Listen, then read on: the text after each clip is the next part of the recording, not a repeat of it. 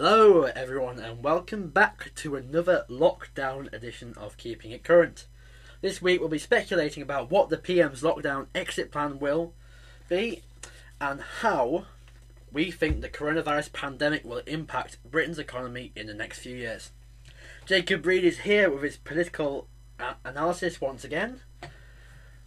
I am indeed. Thank you again for having me back, Thomas. I'm surprised you didn't place me on furlough. That's rather tempting, yeah. But no, I'm not that tight.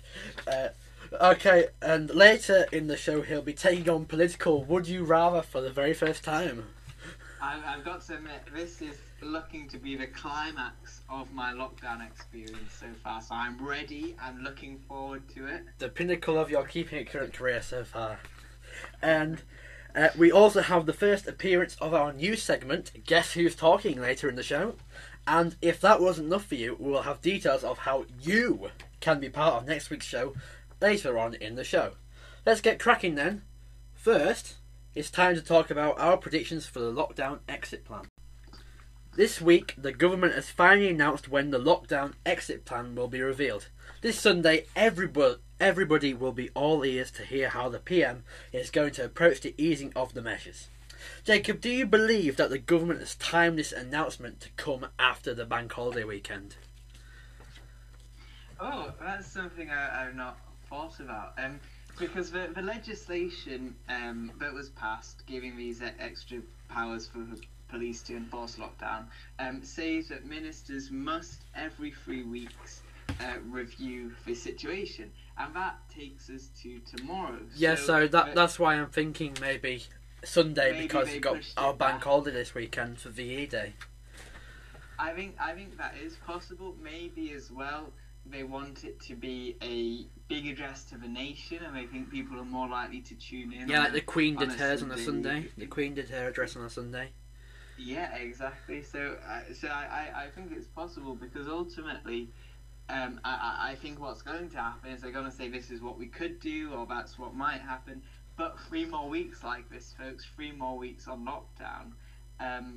Because that's what Nicola Sturgeon has just announced. The Scottish administration seems to be a bit ahead. So maybe yes, they want people to be in good spirits after an extra day off work. You know, no more dodgy internet connections when trying to do a Zoom call on Black Friday.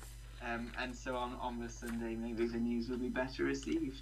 Well, yeah, there has been some bits floated about. I think we're not going to see a complete banishment of the measures, but I think a couple of them could be eased slightly. Say, like, maybe some other shops might be open, some people, like construction workers, might go back to work or stuff like that. Yeah, and I think what interested me, I read that the government's message to stay home, protect the NHS, save lives, was actually more powerful than the government expected. So they had places shutting that the government never required to shut. So an example would be that restaurants are allowed still to be doing takeaways. But McDonald's is completely shut. KFC, Burger King, they're all shut. Exactly, and so I think we could see the government nudging these guys to say, "Come on, you never had to shut. We appreciate the caution you've taken, but we're getting the economy back on the road.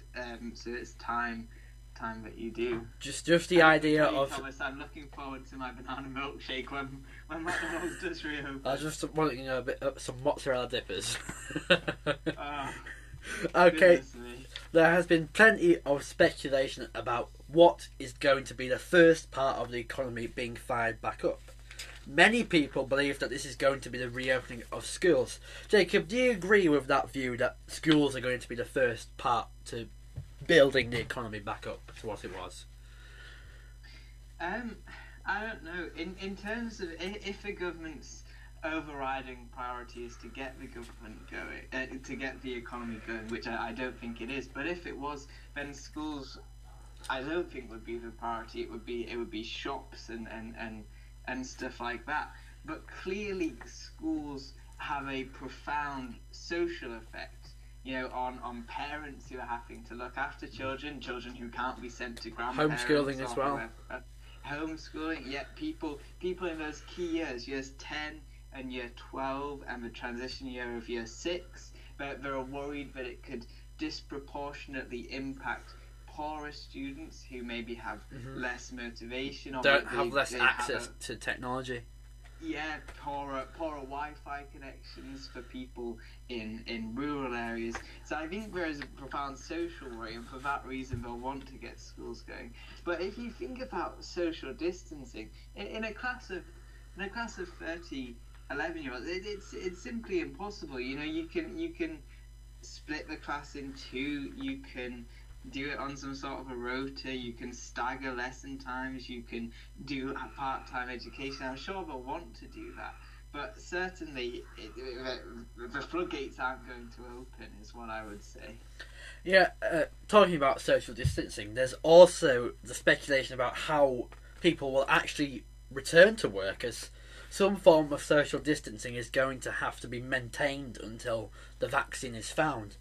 And one suggestion of this has been staggered start times for workers. So, do you believe that staggered start times for workers can work? Yeah, I mean, I think people are much more likely to, in this instance, accept things that they wouldn't normally. You know, normally if you said to John, the office worker, I want you to start at 10 and work until 8 instead of starting at 8 and working until 6. Normally he'd probably tell you where to go, but in this instance, I think people know they need to be flexible. It's interesting as well because my mum was telling me, she was chatting to her boss the other day, who said that everyone is dying to get back into work, and so I think from that perspective, people will be willing to do whatever it takes to allow them to get into work. I think staggered start times would be one of just an abundance of measures. And there's a really interesting BuzzFeed article they got hold of about 7 government reports on how to get different sectors back up and running. And it was things like staggered start times, that helps with public transport too. No hot desks where you just walk into the office and pick whichever desk is free. You know, none of that stuff. Yeah, they may. Just to go on about the staggered start times, they may say, right, you guys start at 7, you guys start at 10, you guys start at 1, and then you say you go and have your break at 10 when the new guys come in, and then so you're not mingling around when the next starters are coming in or some stuff like that. Yeah, and I think it's things as well, like maybe 1 week on, 1 week off, and it's so it's the same people. Yeah, the same group of people together all the time. Like almost like having a shift pattern in an office in that way. Yeah, exactly. And there's also the issue of commuting to work, especially in cities that rely heavily on public transport. And it's quite difficult to see a way around this, as it's impossible to stay 2 metres away from people on public transport, as you know, Jacob, from going on the train to school for the last 7 years. So can you see a way... Well, yeah? I would say actually that, I mean, certainly that's been true for most of the 7 years. The only time when it hasn't was those weeks just as the coronavirus was ramping up. People were staying at home. We were the only people on the train. So Jeremy Corbyn was clearly and profoundly wrong. You don't need to nationalise the rail industry to improve services. You just need a global pandemic. So can you actually see a way around the issue of commuting to work via public transport? I know there's been a couple of things like checking your temperature on the way out, and obviously there's the contact tracing app thingy-mabob, saying if you've had contact with anyone who's COVID positive. Yeah, and I think I mean, I think it's more doable on some places than in others. So in trains, for example, I read that you would get them to about 15% capacity with social distancing. And if you've got a situation whereby some people are still working from home and other people are taking part in a rota, then that could be some sort of a solution. Will people be more inclined to start walking and cycling, and when the law change comes into place, using electric scooters? Because I think that a not insignificant number of people will have started taking their daily exercise and will quite enjoy it and want to keep it up in some form. Yeah. But I think that might be offset by the worry that people don't want to use public transport for fear of not being able to socially distance, and so they start driving and drive up traffic. And especially if it's driving, we've been seeing things on the news recently saying that the carbon emissions are dropping by the most amount that has been in years. So maybe the fear of going on public transport could potentially bring carbon emissions up to higher than ever before. Yeah, and that's the thing, and I think it's a really interesting environmental point for several reasons. I think first of all, we see that when the government thinks something is a crisis, this is how it responds.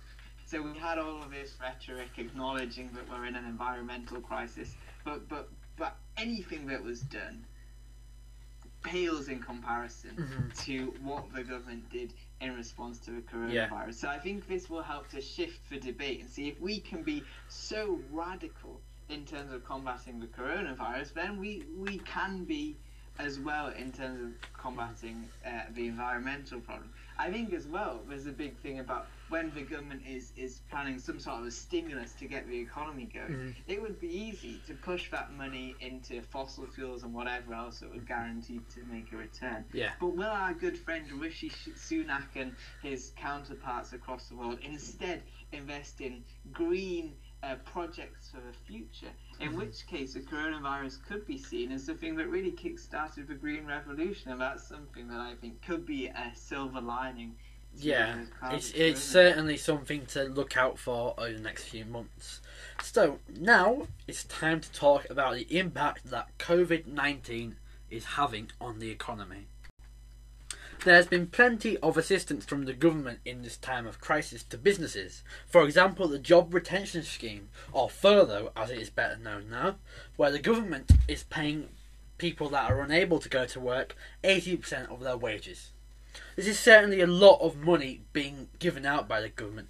Jacob, how do you feel that schemes like the furlough scheme are going to impact the economy in the next few years? Well, I think the job retention scheme has been praised from all quarters, basically. At one of the daily press briefings a few weeks ago, Matt Hancock was asked, how are they listening to other people and how are they reflecting on their mistakes? And he didn't acknowledge any one way in which they were reflecting on their mistakes. But the example he gave of listening to other people was that it was Labour's suggestion for the government to pay 80% of people's wages. And that kind of does make sense, knowing that Labour are traditionally the party of the working class.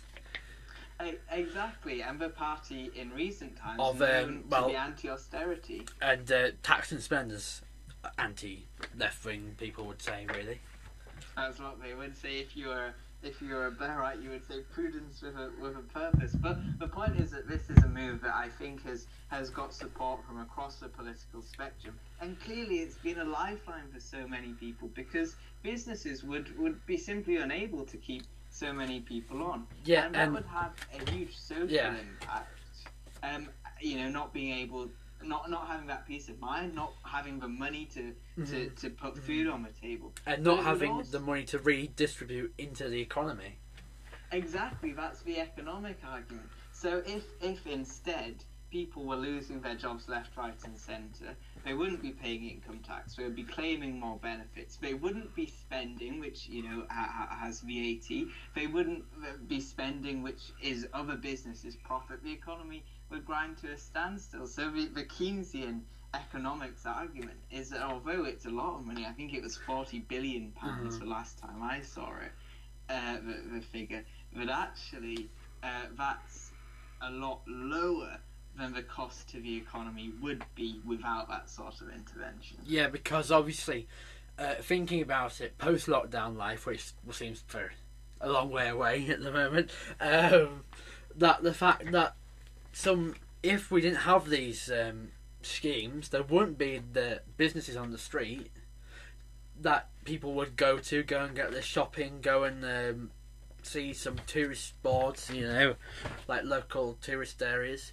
And the fact is that without the job retention scheme, life post lockdown would certainly be a lot bleaker than it actually is going to be. Yeah, definitely. I mean, how do you get the economy going again if no one has any money to spend? Yeah. And all the businesses have no workers. So that the hope, it seems to me, and goodness knows if this is actually what's going to happen, but the hope is that if the government can keep people ticking along throughout the lockdown by paying people's wages, by giving grants and loans to businesses, then when we're allowed to, everyone will get back to work, get back to buying, get back to making, just as they would have been before, and there'll be a relatively short-term knock-on effect. And we've seen just yesterday Virgin Atlantic saying that they're going to cut. That's actually my next point. Oh.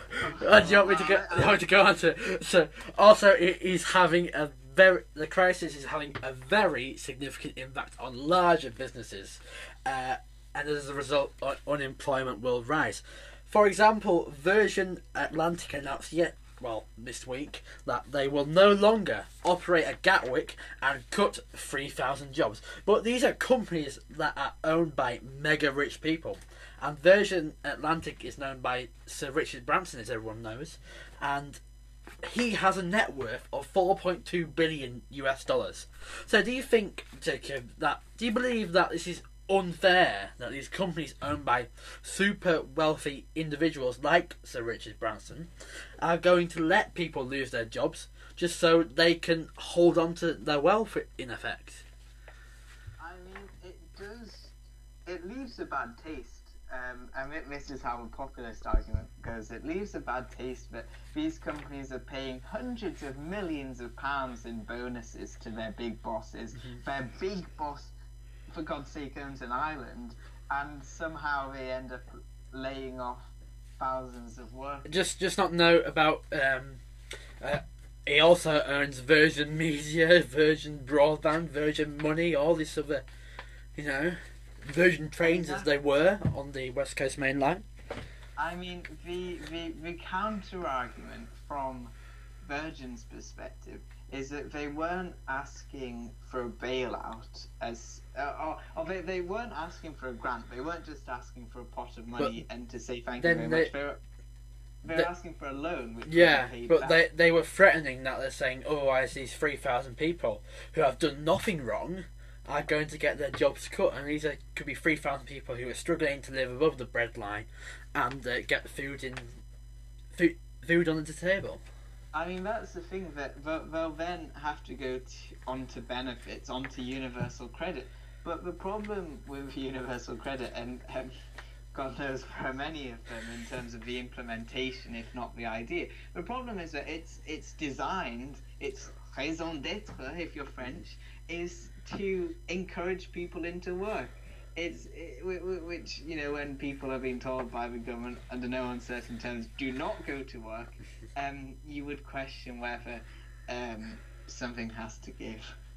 So now it's time for our new segment, which we're very looking forward to. Who's That Talking? This game is called Who's That Talking? This is a game that puts Jacob and I up against each other, which I'm sure Jacob's looking forward to. Let me tell you, highlight of my week, as long as I win. If not, then I'm going to try and knock it out and challenge you to a rematch. What we'll do is read out 3 quotes and name 3 politicians, and all we have to do is match the politician with the quote, and each match is worth 1 point. Whoever gets the most points wins. So Jacob is guessing first, so it's time to see who's that talking.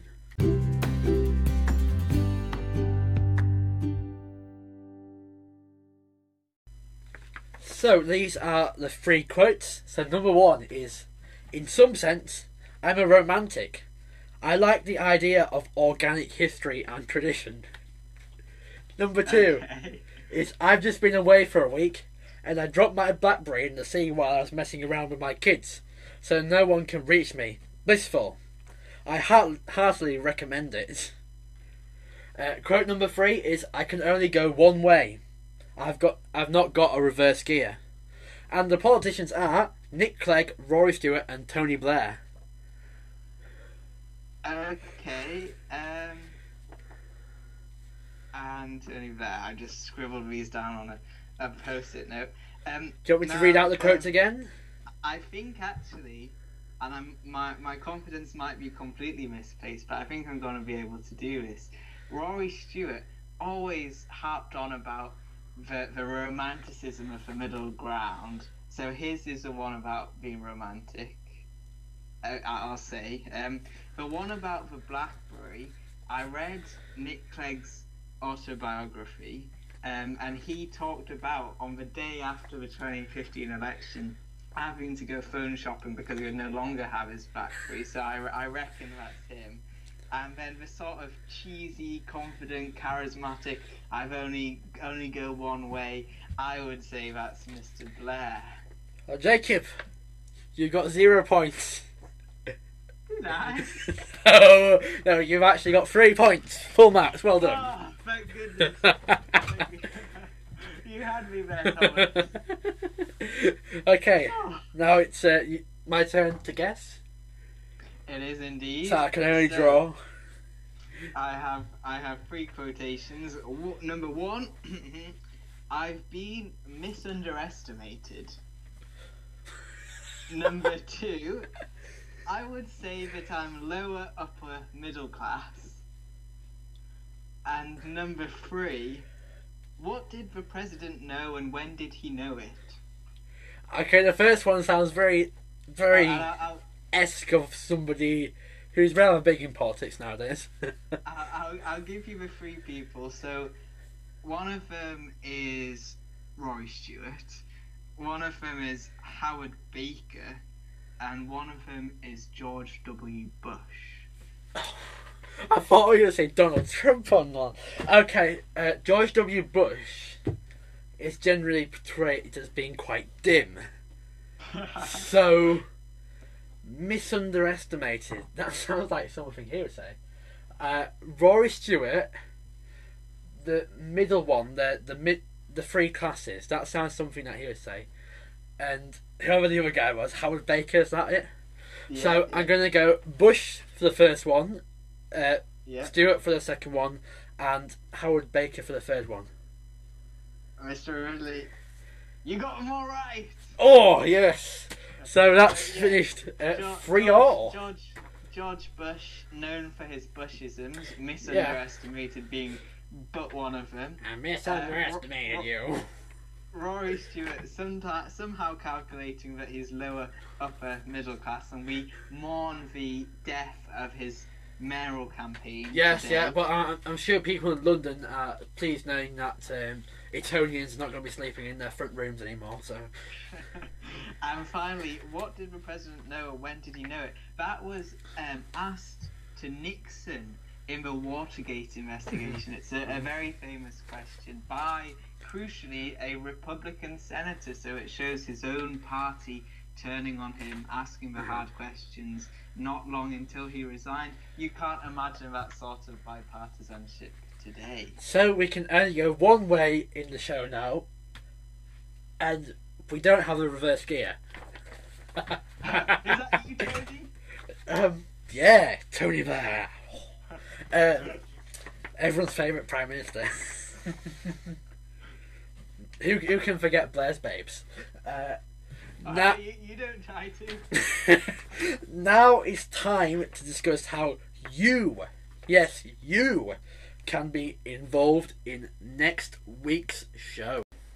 Ladies and gentlemen, you, yes, you, I really feel like Lord Kitchener here. Yes, you have the chance to be a special guest on next week's Keeping It Current. All you have to do is let us know about your lockdown stories. And interestingly enough, one of our fans, Callum, came and sent me a message last week and told us how he's been spending his lockdown. And he said that he's been drawing caricatures, and he drew one of the legend that is the Chief Medical Officer, Chris Whitty, who is rather becoming a bit of a legend in UK folklore at the minute, isn't he, Jacob? Yeah, and I think Callum has a definite future in caricatures if he wants to pursue it. A man of many talents, of course. I think a challenge for Callum, if you're listening, I presume you are, because you said you were looking forward to next week's episode. I think you should do a caricature of me and Jacob, which we can share on the Keeping It Current social pages.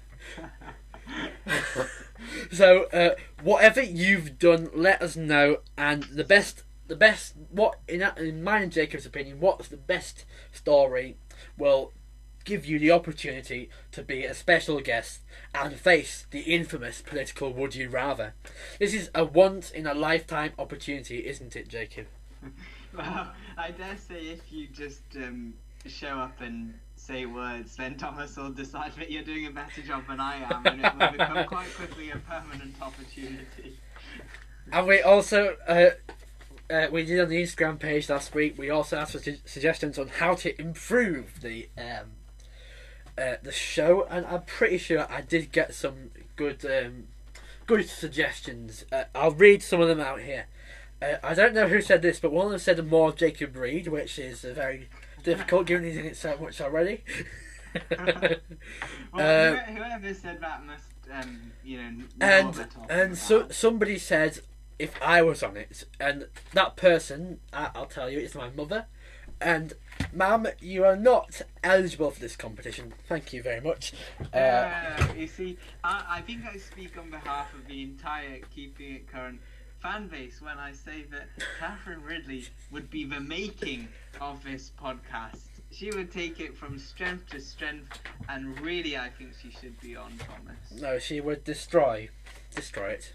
Just like she's done with my hair. Also, at the moment, as I've just said, my mum cut my hair, so we have no hairdressers open. So the job of a hairdresser comes down to our loved ones.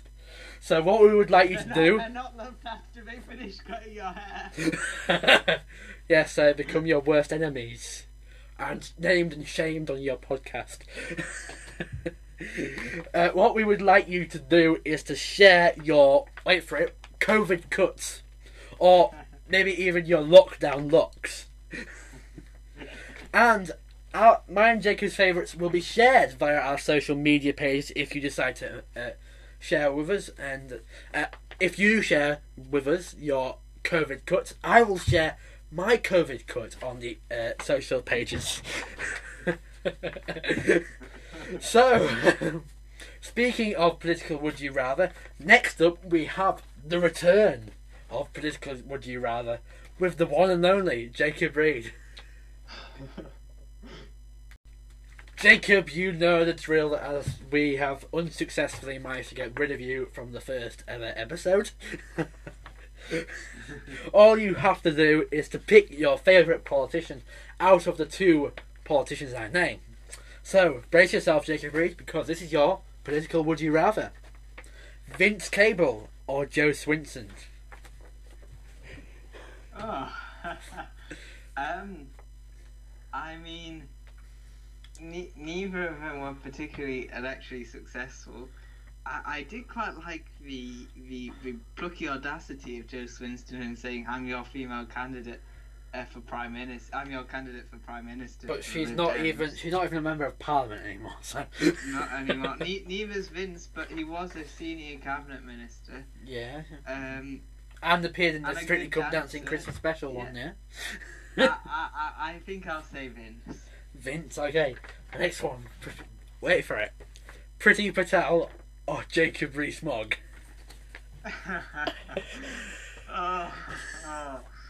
Oh, goodness me.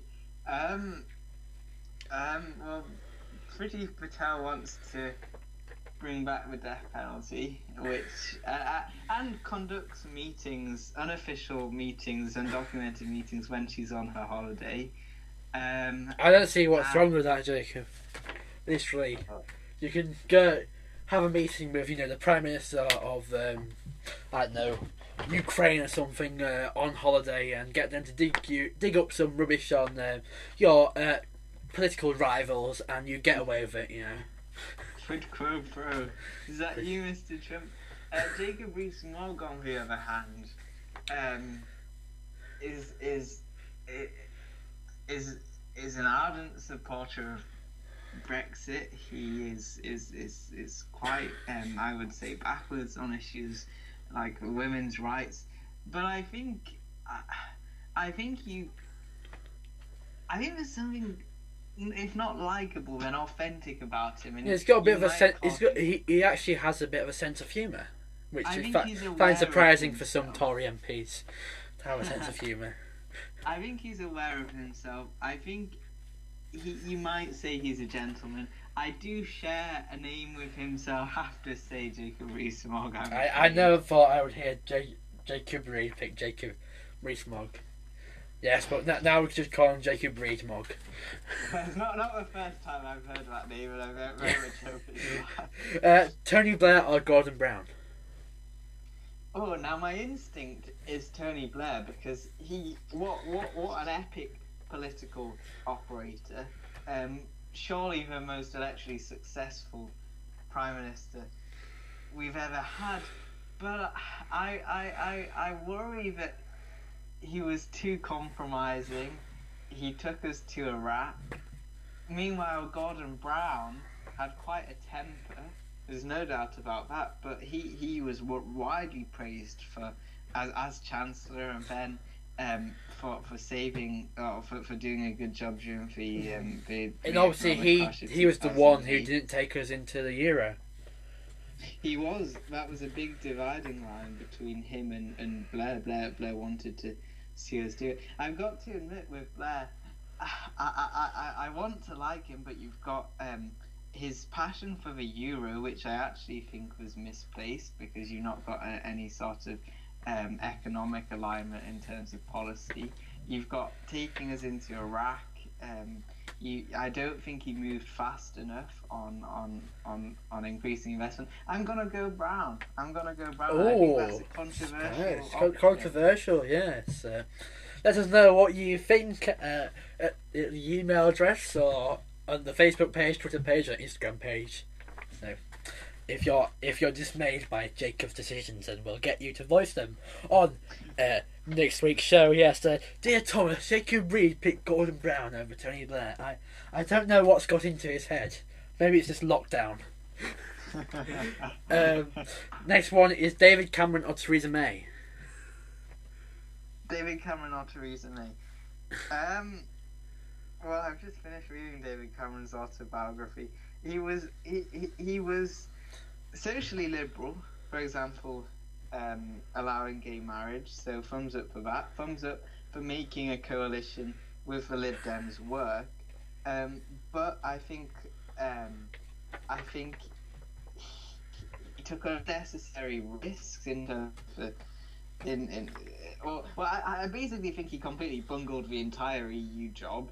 I think he was lazy with his arguments on electoral reform. Going to Theresa May, she's quite simply one of the least successful prime ministers in living memory. Her stated aim was to achieve Brexit. Yeah, obviously we had them. You had them early last year. You had them, the free votes, the ones that went on, and she managed to finally get some of the Brexiteers to side with her when she promised her resignation.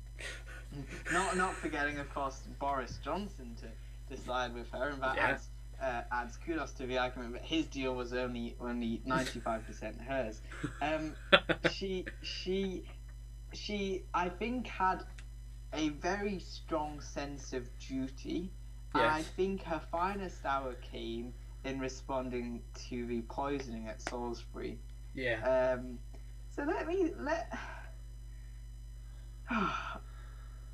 Oh, Thomas, why do you do this to me, man? Let me say, if for nothing else, to strike up a bit of controversy, Theresa May. I think the phone lines will be ringing. I want to feel the exhilaration of running through those fields of wheat. Yes.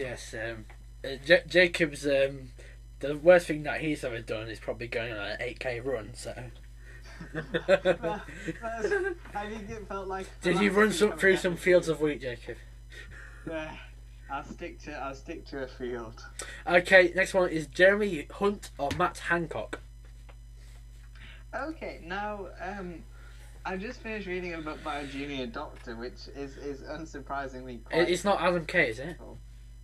No, although that had me in stitches. This one was Rachel Clark, and she did not have anything good to say about Jeremy Hunt. I presume people, some of you may pronounce it on a different way, his name, but we are a PG show, so we're having none of that squabbles, you know. Yes, Mr. Ridley. We're not getting Ofcom on our backs, man. The podcast regulator, whoever they are. The PP, the podcast, please. I think Jeremy Hunt, he comes across as quite a gentlemanly figure, a self-made man, and I think actually I would feel more comfortable with him in charge at the minute. He's leading the Health Select Committee, and we're in the middle of a massive health crisis. Matt Hancock, I will him on, and I find myself quite liking him, but I think he's too young. I think. Yeah, you see when he takes to the stage in the press conference, he always seems a bit not that confident in, like, especially responding to a question. He's always like stuttering. Well, obviously Boris does that, but Boris managed to make a show out of it in a sense. Yeah, I mean, I think obviously you got to be conscious, because you can be the most dismal public speaker of the world, and you can be the most competent person behind closed doors. I do think his heart's in the right place. I think he's switched on to technology. Let me say Matt Hancock. Yes, good choice. A fellow Newcastle United fan. Okay, Andy Burnham or David Lammy? Ooh, now I saw Andy Burnham when I was in the youth parliament, and I remember everyone in the room was captivated by what he was saying, and I wasn't. It's like say, if you become the future leader of the Labour Party, Andy Burnham comes up to you and he goes like, "Hey Jacob, I did a talk for you," and you're like, What did you say? I wasn't listening to anything. I do remember what he said, and I'm sure he has no idea who on earth I was. Well, yeah, but you might remember your face. Your face is quite memorable, I would say. Or maybe forgettable. I don't know. David Lammy. I was very excited. I will not sugarcoat it.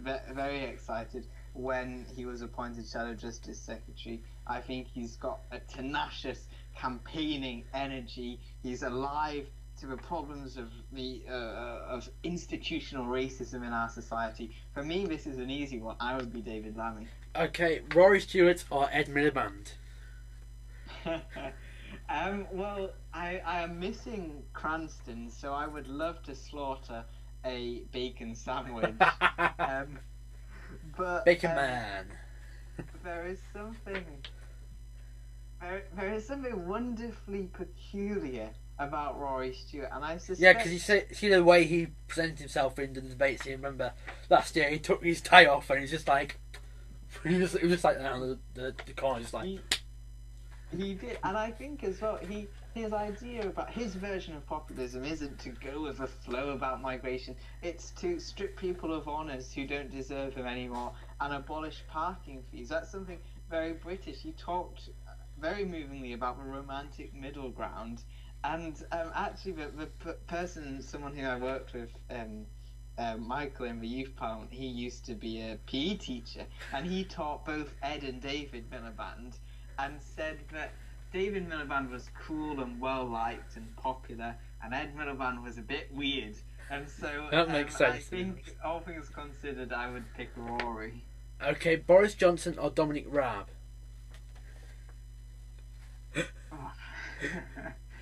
The acting Prime Minister or the real Prime Minister? I think I'm going to have to say Boris. Good choice, old chap. Yes, sir. Yes, at his best, I think he is very very ambitious, lots of great ideas, and at his worst, he is worse than Dominic Raab. But that's what I'll say. Okay, Nigel Farage or Ian Duncan Smith? Oh, 1 second, sorry. This is recording. Okay, you're back in the room, Jacob.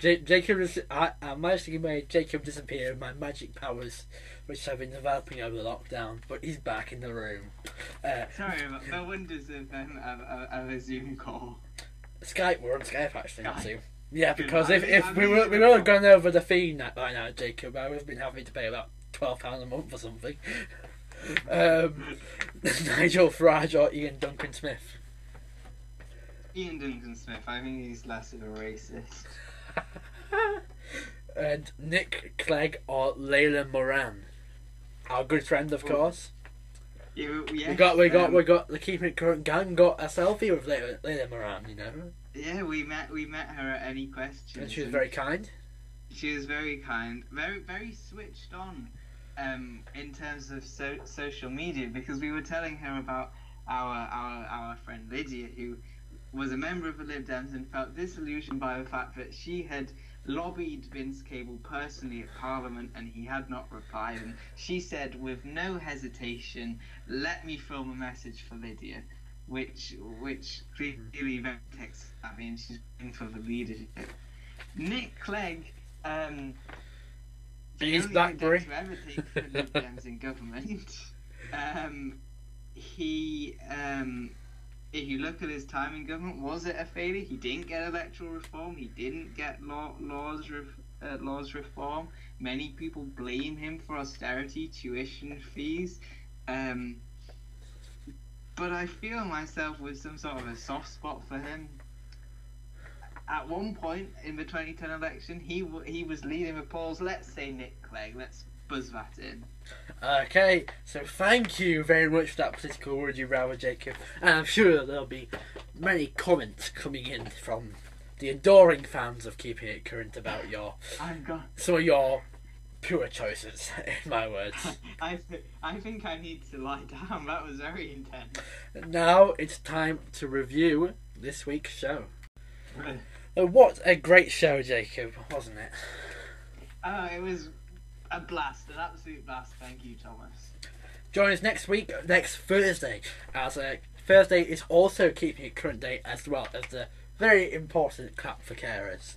I just want to say, this is take number 2. In take number 1, Thomas Ridley said, Nothing. Forget Clap for Carers, this is Keeping It Current Day.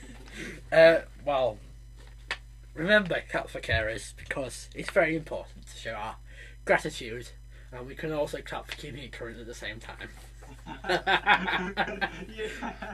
Last week there was, because I live near there's a corner shop near us, and we were all stood out clapping, and then a man walked up the path and he'd just been to get, I don't know, his milk and eggs, and all of a sudden we were all clapping him. It was like getting a guard of honour almost. It's like, he was you made it, you know, keep going. And if I was me, I would have really just leaned into it, arms out, you know, I did it. But I think he was very embarrassed and didn't look any of us in the eye. Yes, so we will have another instalment of I really enjoyed it, Guess Who's Talking. We'll also have the much anticipated return of Caller on the Line. Yes, that's right, William, get geared up, you're back.